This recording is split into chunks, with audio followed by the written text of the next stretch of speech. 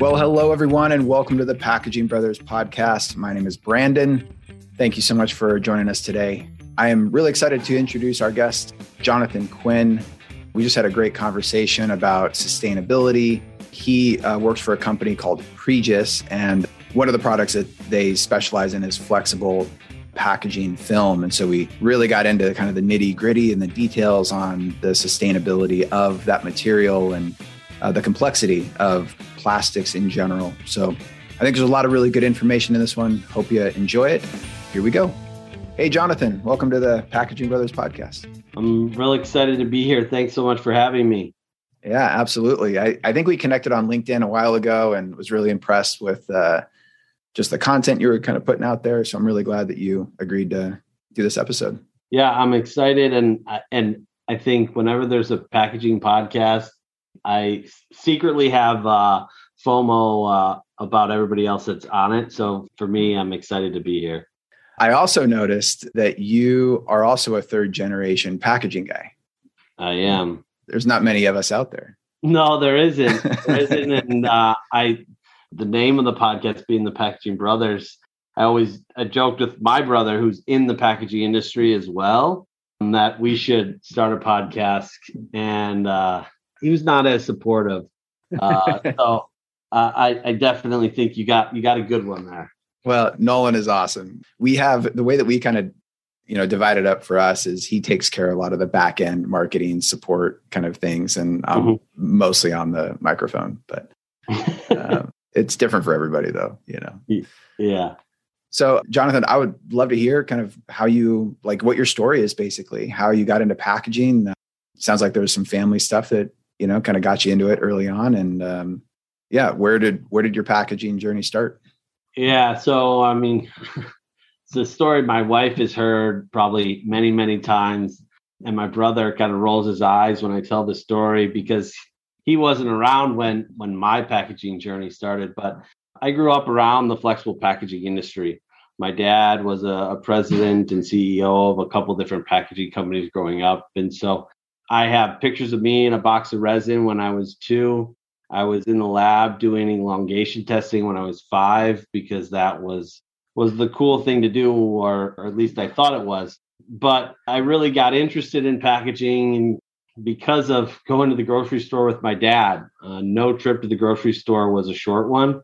No trip to the grocery store was an experience where it wasn't every aisle inspecting different packages. And Wait. You would go with your dad to the grocery store and look for like packaging mistakes or blunders or something that was going wrong too?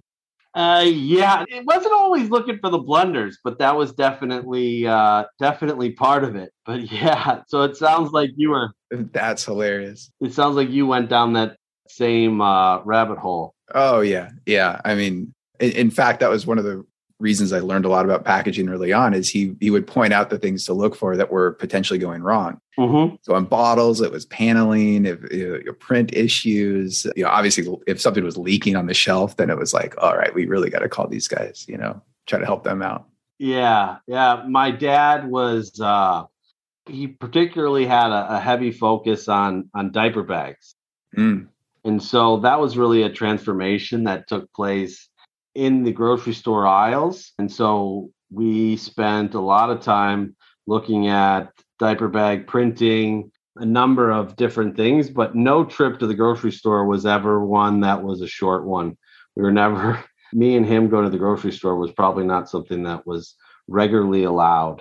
And now today, I mean, I wait, I long for the day, then hopefully my kids are going to ask, what are we doing in the grocery store for so long, Dad? And I can tell them why we're in the grocery store. So I take it your kids are younger? Yeah. So I have a 2-year-old son and a 4-year-old daughter. So they're getting close. They don't know all the excitement that they have in store.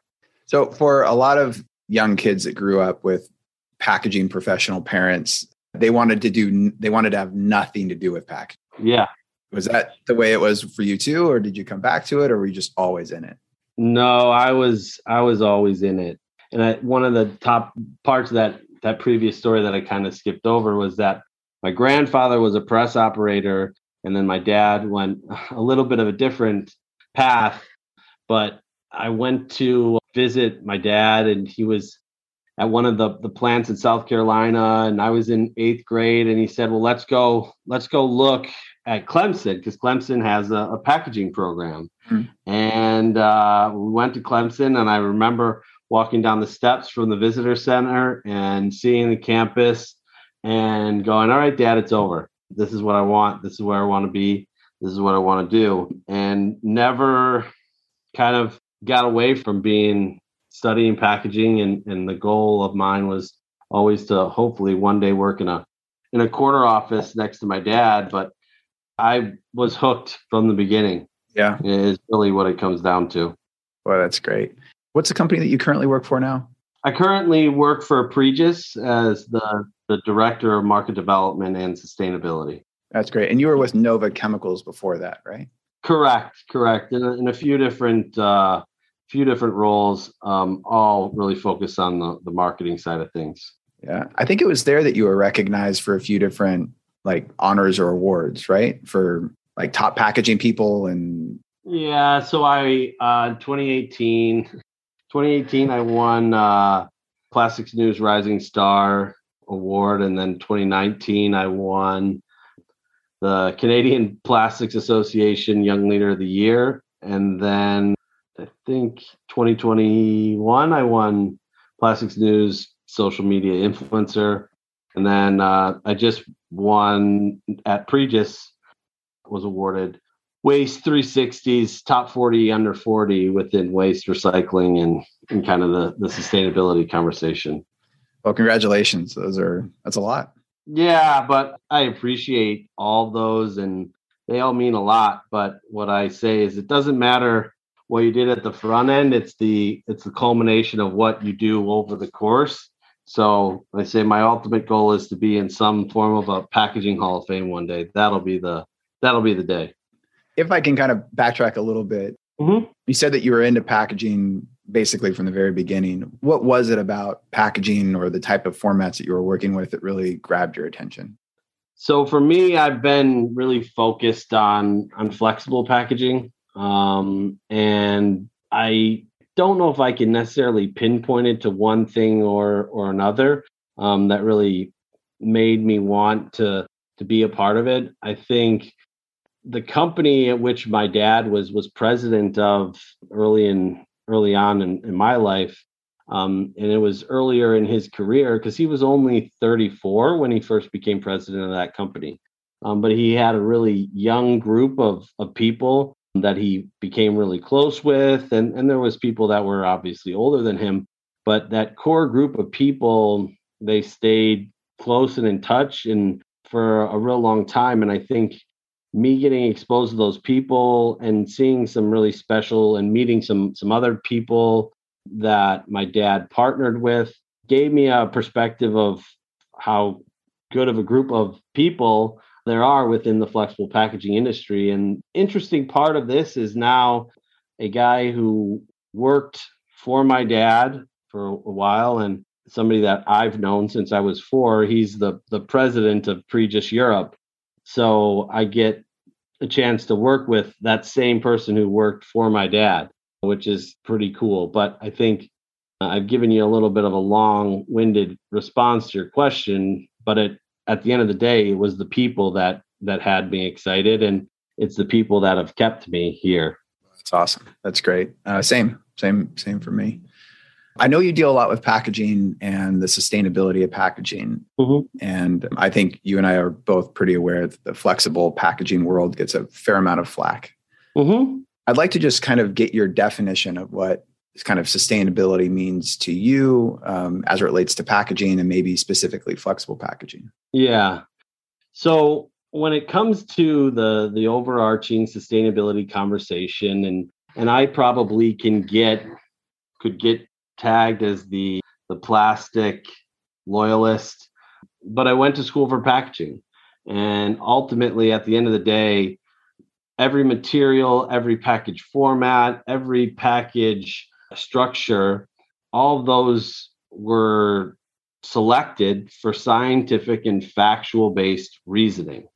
And if you're going to change a material or eliminate a material, you really need to understand the ramifications and the implications of doing so. And because plastic has become an easy target in so many ways, because it's easy to pick on one material versus the next, and there hasn't been a total scientific supportive reasoning behind it. And that's where I think that there's an opportunity really for consumers to begin to understand positive impacts that plastic has on their everyday life. Because for the last however many years, it's really been the focus and the focal point of any kind of anti-material conversation. But when you look at, and I've done a lot of consumer research looking at the mind of the consumer and how they view different materials. And the consumer really looks at glass and metal and paper for its quote unquote recyclability. But when they look at plastic, they look at plastic for its convenience and ease of use. If you look back at years and years behind us, it was because previous generations had exposure to glass, metal, and paper. Plastic hasn't been around the block for that long, really. And so it hasn't become necessarily ingrained in people's head about that value of why plastic is so valuable and why it is a sustainable option.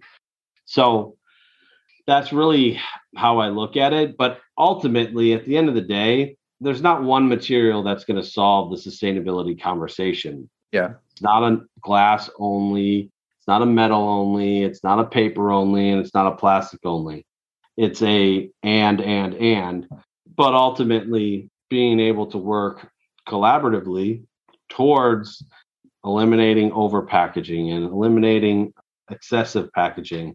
Because I will say very clearly, there is applications today that plastic is being used in excess, but there's also applications today where paper is being used in excess. Those are all things that we need to focus on and pay attention to.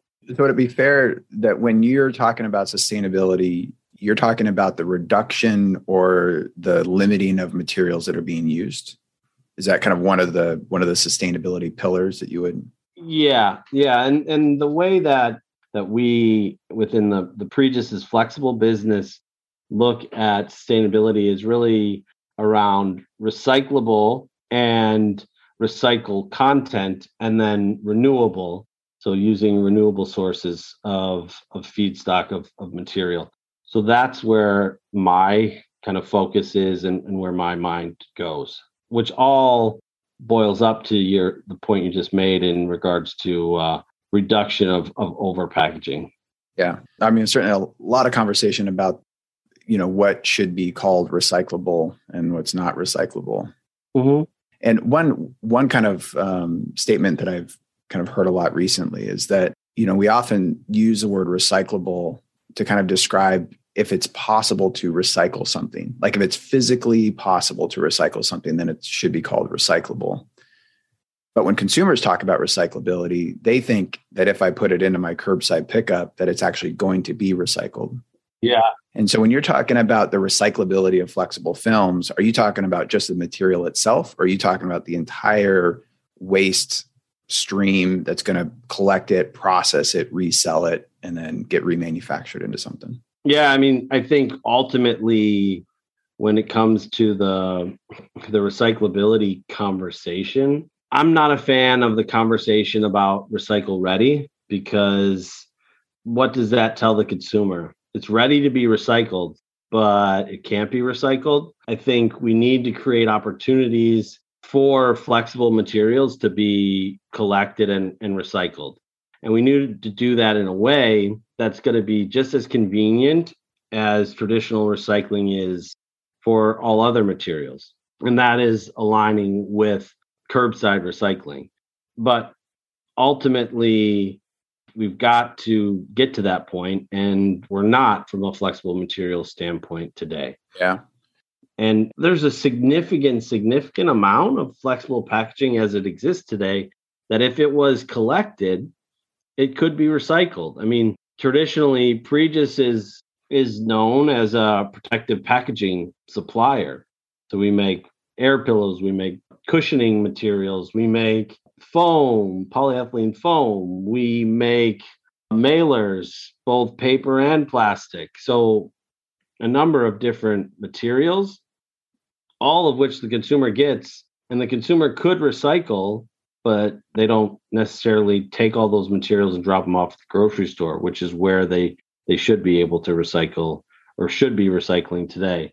But in addition to that, there's other materials which we make for overwrap films for toilet paper or paper towels. All of those could be and should be recycled, but the consumer doesn't realize it and doesn't know it. Yeah. So that's where I think some of the bad rap that we were talking about earlier, some of that comes from exactly that, the misunderstanding. And really, that's the all-encompassing of what the sustainability conversation really comes to is we've got to do a better job of educating the consumer and enabling them to be successful. Yeah.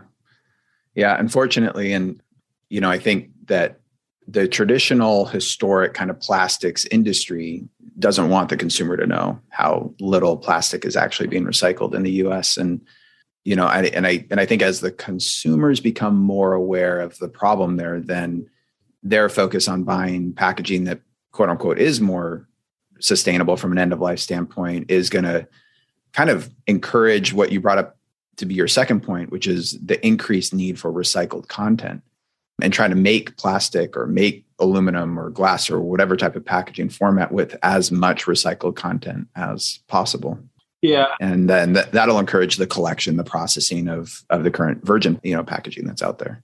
Well, I think the plastics industry does want the consumer to know, does want the consumer to have awareness and recognition of the value of the material for what it provides. But I think when you talk about when we talk about some of the longer term deliverables, as far as delivering on the topic of advanced recycling, we've got to take the consumer on this journey, and we can't cut out one piece of the process, meaning we have to go from recyclable and enabling them to actually recycle that flexible material and get them to actually understand what mechanical recycling means, and then down the path of advanced recycling and chemical recycling, because there's going to be a different bin that's required. There's some misunderstandings when it comes to advanced recycling as far as the overall, that it's just you could throw whatever you want into a bin and poof, out comes pyrolysis oil. And that's not really how it works.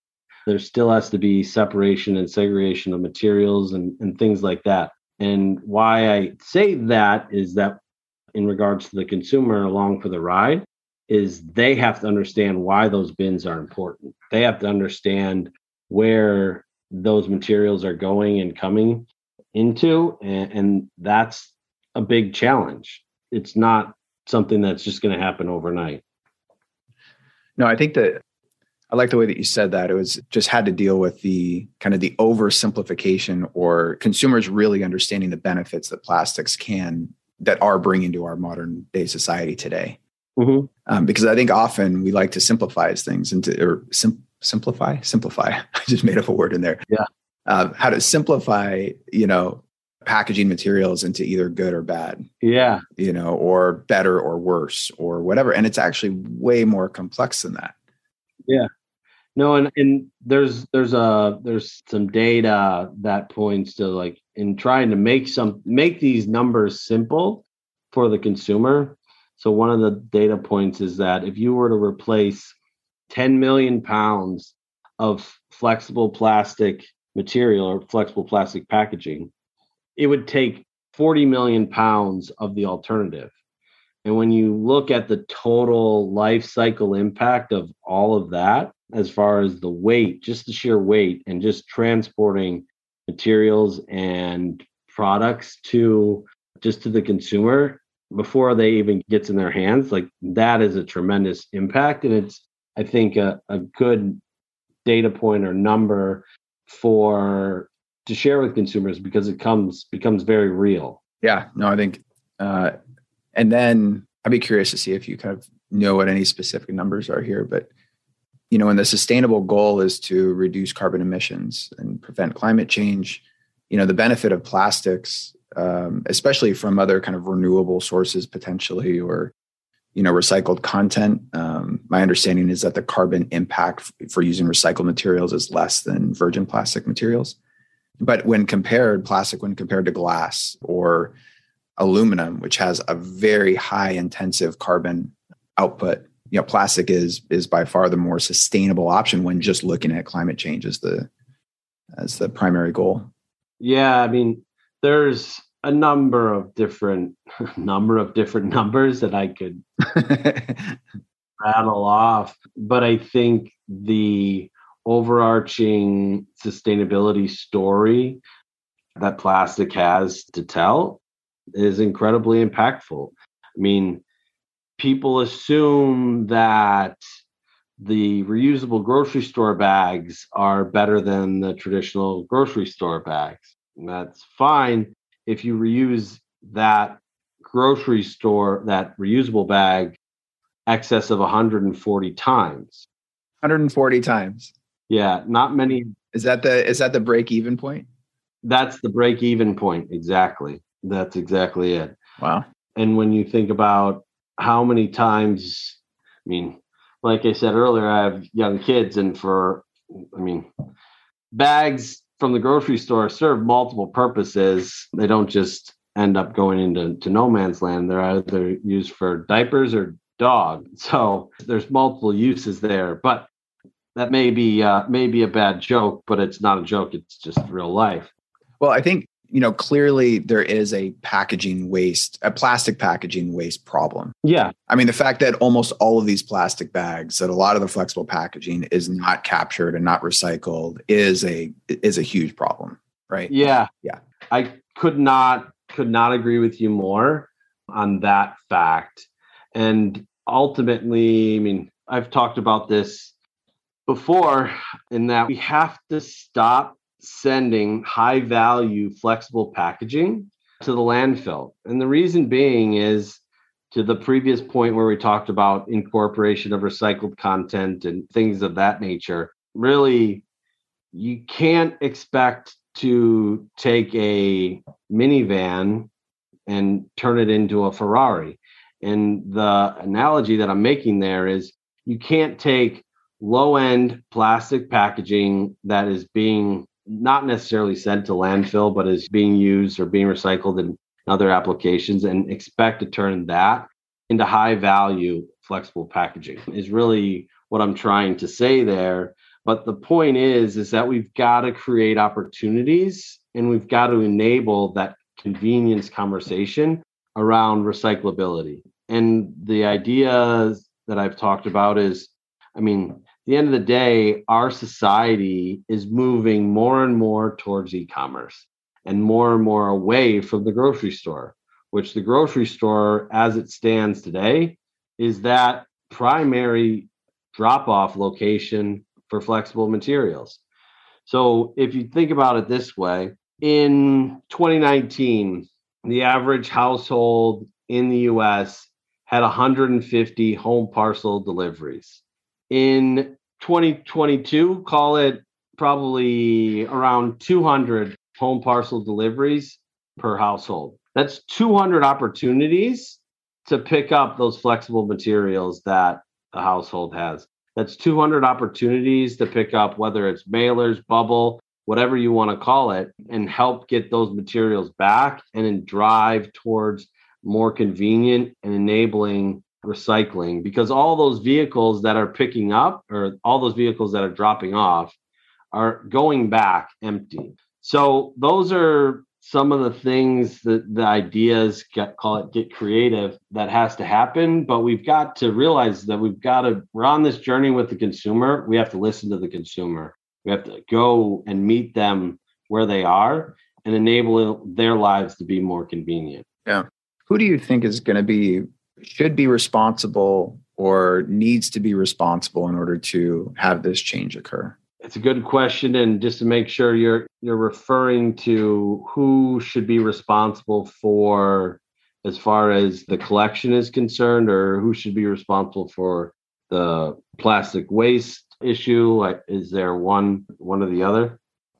I think they're connected, but yeah, I think overall, the problem of, flexible plastic packaging not being collected and recycled for the vast majority of US homes. We'll just narrow it down to the US. Yeah. Who's going to be the ones to kind of invest or to create a system? Is it, just kind of curious from your perspective on whose responsibility that should be. So I'll go to it this way. If, in my opinion, it's got to be the responsibility of the consumer. And the way that I would put it is, now or when I have kids that are old enough to pick up their rooms, am I going to be able to charge Old Navy or Gap for having to clean up their clothes? Am I going to be able to, because I have to pick up their clothes on the ground, that somebody else should pay for it?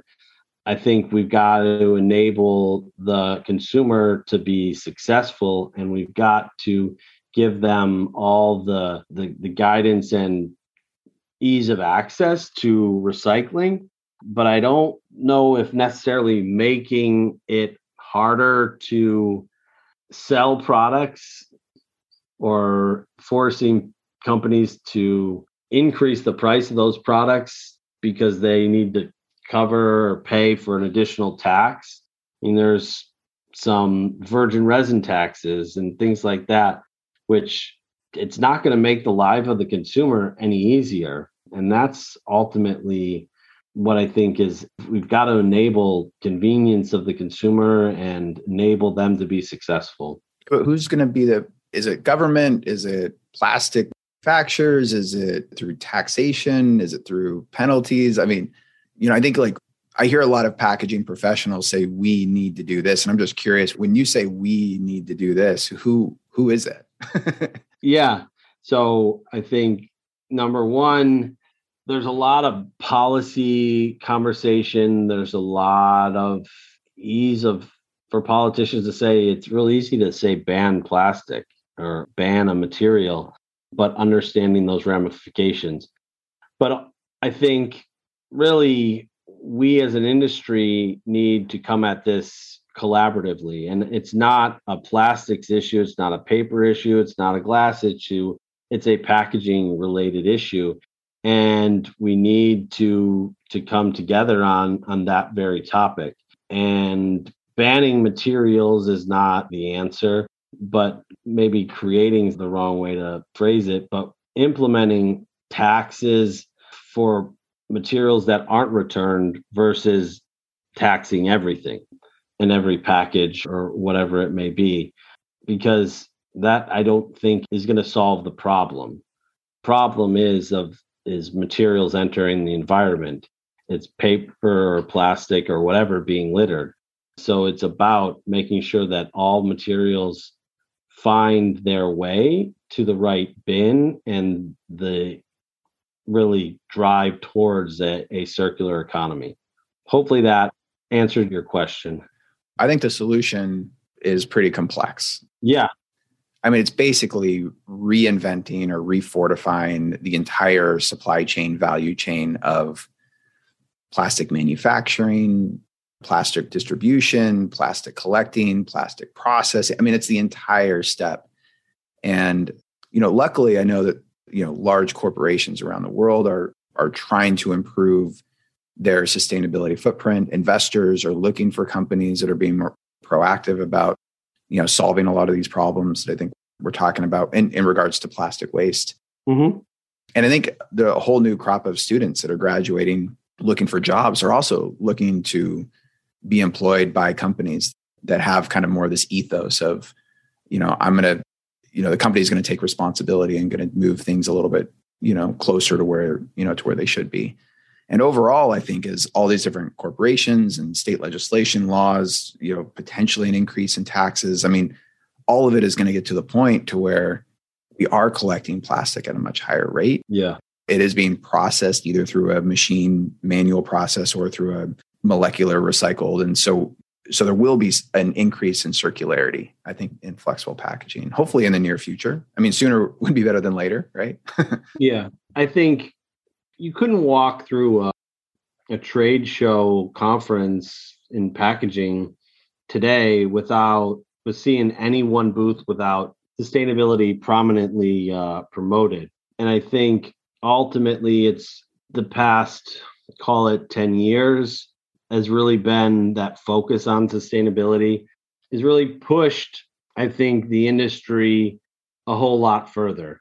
And I think one of the big things, and you talked about like the overall plastics industry, so call it the virgin resin suppliers, maybe years and years ago, it could have been a situation of it being not my problem because we're just making the resin. It's not our problem. To now, they've all stepped up and said, no, it is our problem and we have to tackle this. And I think it comes down to this is that anybody that walks into a room and says that they have all the answers to the sustainability conversation, you know that that's not factually true. That the only way we're going to continue to advance the sustainability and circular economy conversation is through collaboration. It is really, at the end of the day, what will help to advance the conversation and what needs to be done in order to make sure that the environment in which we live and which are the plants in which we operate, and those are all as pristine and as perfect as they possibly can be. Yeah. I have a friend in the food packaging industry, and there was this kind of viral clip that went around. I think it was LinkedIn. It might have been on some other platforms too, but it was about the plastic wrapped banana. Yeah. Did you see that? What were your thoughts on that? In regards to the... I think the headline comment was like, how stupid is this? Why are we wrapping bananas? Like, what a horrible waste of, like it was just all negative. And then my friend, the food packaging expert, does a lot with this stuff, educated me a little bit on it. And I was curious if you had any thoughts on it too. Well, it's whether it's bananas or whether it's France that just recently banned single-use plastic for the produce aisle, I believe. I mean, there's back to that science and fact-based reasoning as to why you can take a cucumber from 3 days of shelf life to excess of nearly, probably, I believe it's around 14 days of shelf life. Yep. By just using a barrier film. Yeah. Where consumer doesn't understand all the value that thin piece of film provides, whether it's for a banana or whether it's for cucumber or whatever. It wouldn't be possible without that. But just because the consumer sees plastic, thinks, oh, plastic is bad, well, then it becomes a big waste. But if you understood the true implications, there is the food waste that's generated by eliminating that plastic is far worse for the environment. And from that greenhouse gas emissions that we've talked about a little bit, that is the significant thing that gets overlooked. Yeah. That little micro moment, with that specific item was, I think, a great opportunity to kind of say, hey, I know how this looks, but this is why we're doing it. This is the benefit that it's bringing to our society. This is the reduction in carbon emissions. This is how many more people in the world we could feed if we did this at even a higher scale to lower, starvation rates, throughout the world as well. I mean, it's a really complex topic. Yeah. I mean, the food waste conversation is incredibly complex, and material selection.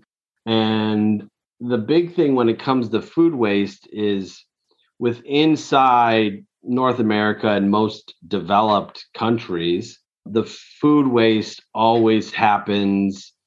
Significant majority is always happening on the back half of production and packaging and manufacturing. So it's the food waste is being driven by the consumer. In developing countries, it's the reverse. All of that food waste happens before it reaches the consumer. And so that is about their packaging and their manufacturing are not at the equivalent levels. And so there's a lot of waste that happens. And because they're not leveraging packaging like you talked about in regards to those bananas, I mean, those types of examples, and really how many more people could you feed if you had in those developing countries, could you feed because of packaging is really one thing to think about and look at. Well, that was great. Anything else on kind of the sustainability front before we kind of move on? No, I don't think so. Just I would ask everybody that is listening to make sure that they understand the value of the material in which that everyday package that they interact with is, and really know that the plastics and flexible packaging industry is not ignoring the challenges that are out there, and that we're putting time, energy, and money forward to make sure that plastic is not ending up in the environment. Great. How is Pregis to work for? You know, you talked a little bit about the offering that they have over there. Yeah. Was kind of curious if you had anything else to share about them as a company and what they're trying to accomplish. Yeah, I mean, I would tell you that Pregis is an incredibly exciting company to work for. We've got so many different, Pregis is material neutral from the standpoint that we have a plastic offering and we have also a paper offering.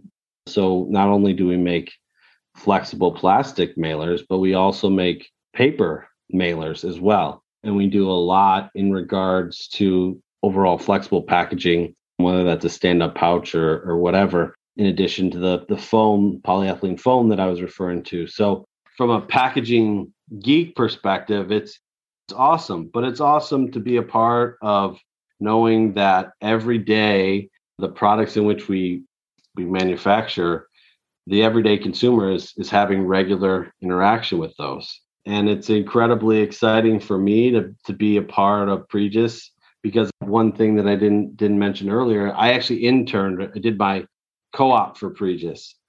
Oh, wow. Yeah. So I worked for Pregis in England while I was at Clemson. So kind of come full circle for me. And I think that's part of the real excitement for me is to be a part of that. But there's no lack of innovative and creative people.